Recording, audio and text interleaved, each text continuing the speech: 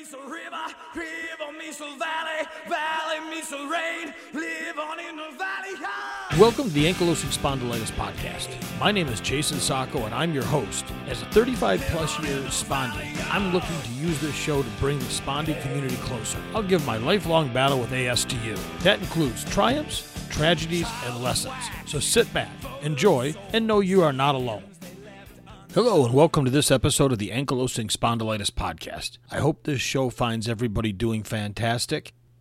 I want to thank those people that went over to spondypodcast.com and signed up for the newsletter. I really appreciate that. It's great to see the numbers growing.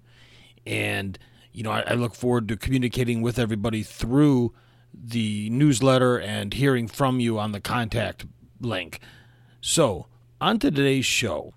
One of the things that I've really thought about lately is not so much that it's affecting me, but that I see it talked about a lot online, is the pain that comes along with ankylosing spondylitis and the damage that it can do to you emotionally.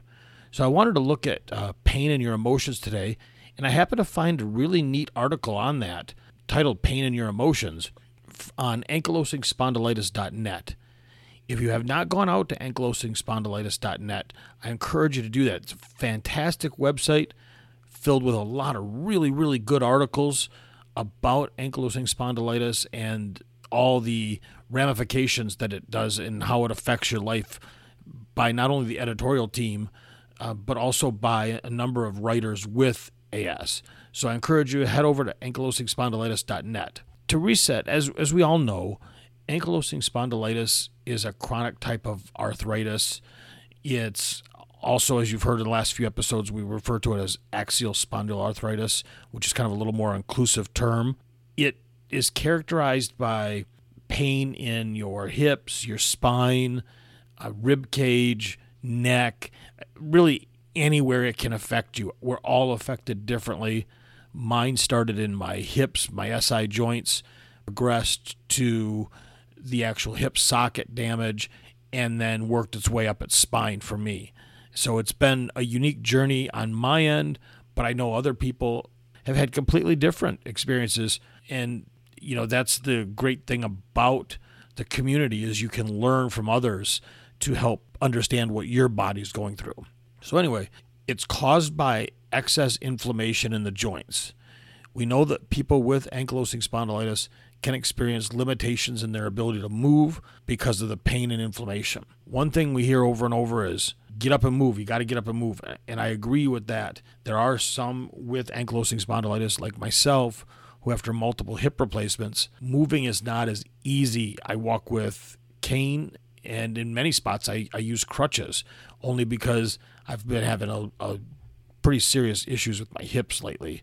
So we're all different. I encourage you to do as much exercise in any given day as you can, because that movement is really going to help to keep you in the long term feeling better. And then lastly, over time, your spine can fuse. This is what's called bamboo spine. It's kind of where the name of the disease started, and you can see somebody with it very distinctly because they'll generally be hunched over. It's not hard to pick out. Chronic pain and ankylosing spondylitis. So as ankylosing spondylitis progresses, it progresses differently in everybody. Where I had a heavy attack in my sacroiliac joints and my hips when I was younger, others have it in their back, knees, ankles, wherever. But one of the most common symptoms that accompanies the disease is the overall just chronic pain. Many AS patients are able to successfully manage their pain using over-the-counter medications and prescription pain medications. The NSAIDs, the heavy-strength NSAIDs, the meloxicams, the Celebrexes, whatever your body handles the best. I was on Celebrex for, 17, 18 years, something like that. Worked really well for me, but I now have some kidney damage because I also took other stuff on top of it that I wasn't supposed to help, and, I lost some kidney function. So that can be common for folks.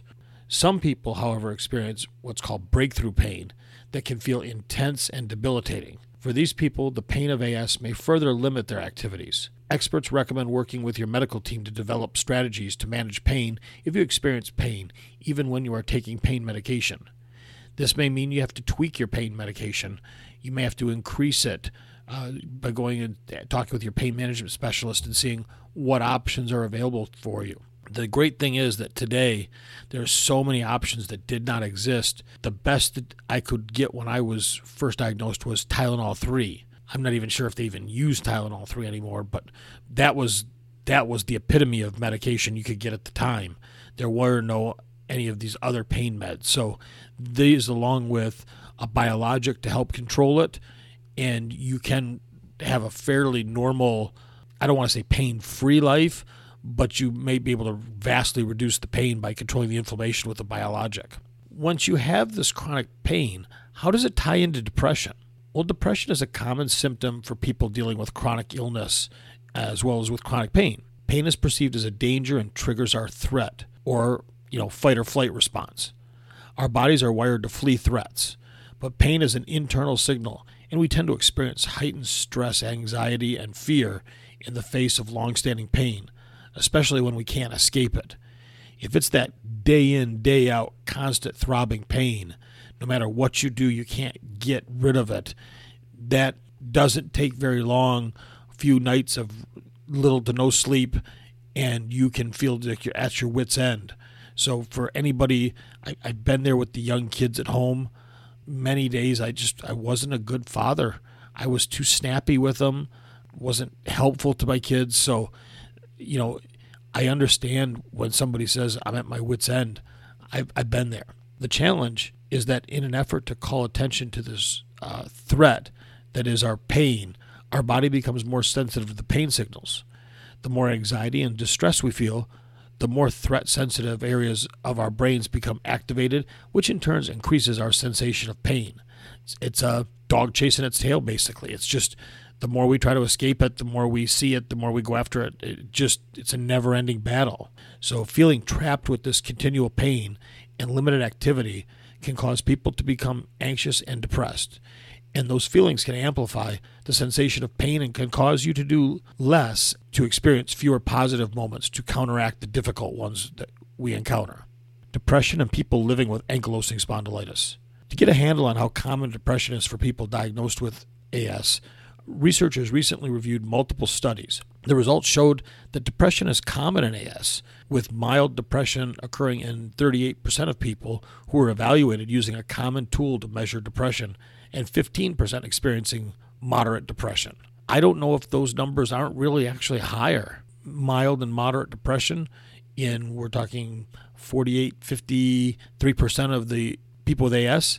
I'd really bet that that's maybe higher, 60, 70%. The researchers also determined that people with greater levels of depression had more severe disease activity and more limitations on their ability to function. Well, and that stands to reason. If you're depressed, you're not sleeping, if you're not managing the inflammation, it's going to get out of hand and have a potential to do much more damage to a weakened body than one that's active, strong, eating well. So that's not an unusual thing, is that you have much more ability to see the damage done. So treating depression could help in a few ways, because depression is known to increase pain, so it may contribute to patients experiencing more severe disease and more physical limitations. So overall, make sure that you are treating everything for ankylosing spondylitis. Make sure that you are talking to your doctor about a good biologic that works for you. If you can find a good one and it helps, that'll really set you on the right path. Proper pain medications if you desire to go that route.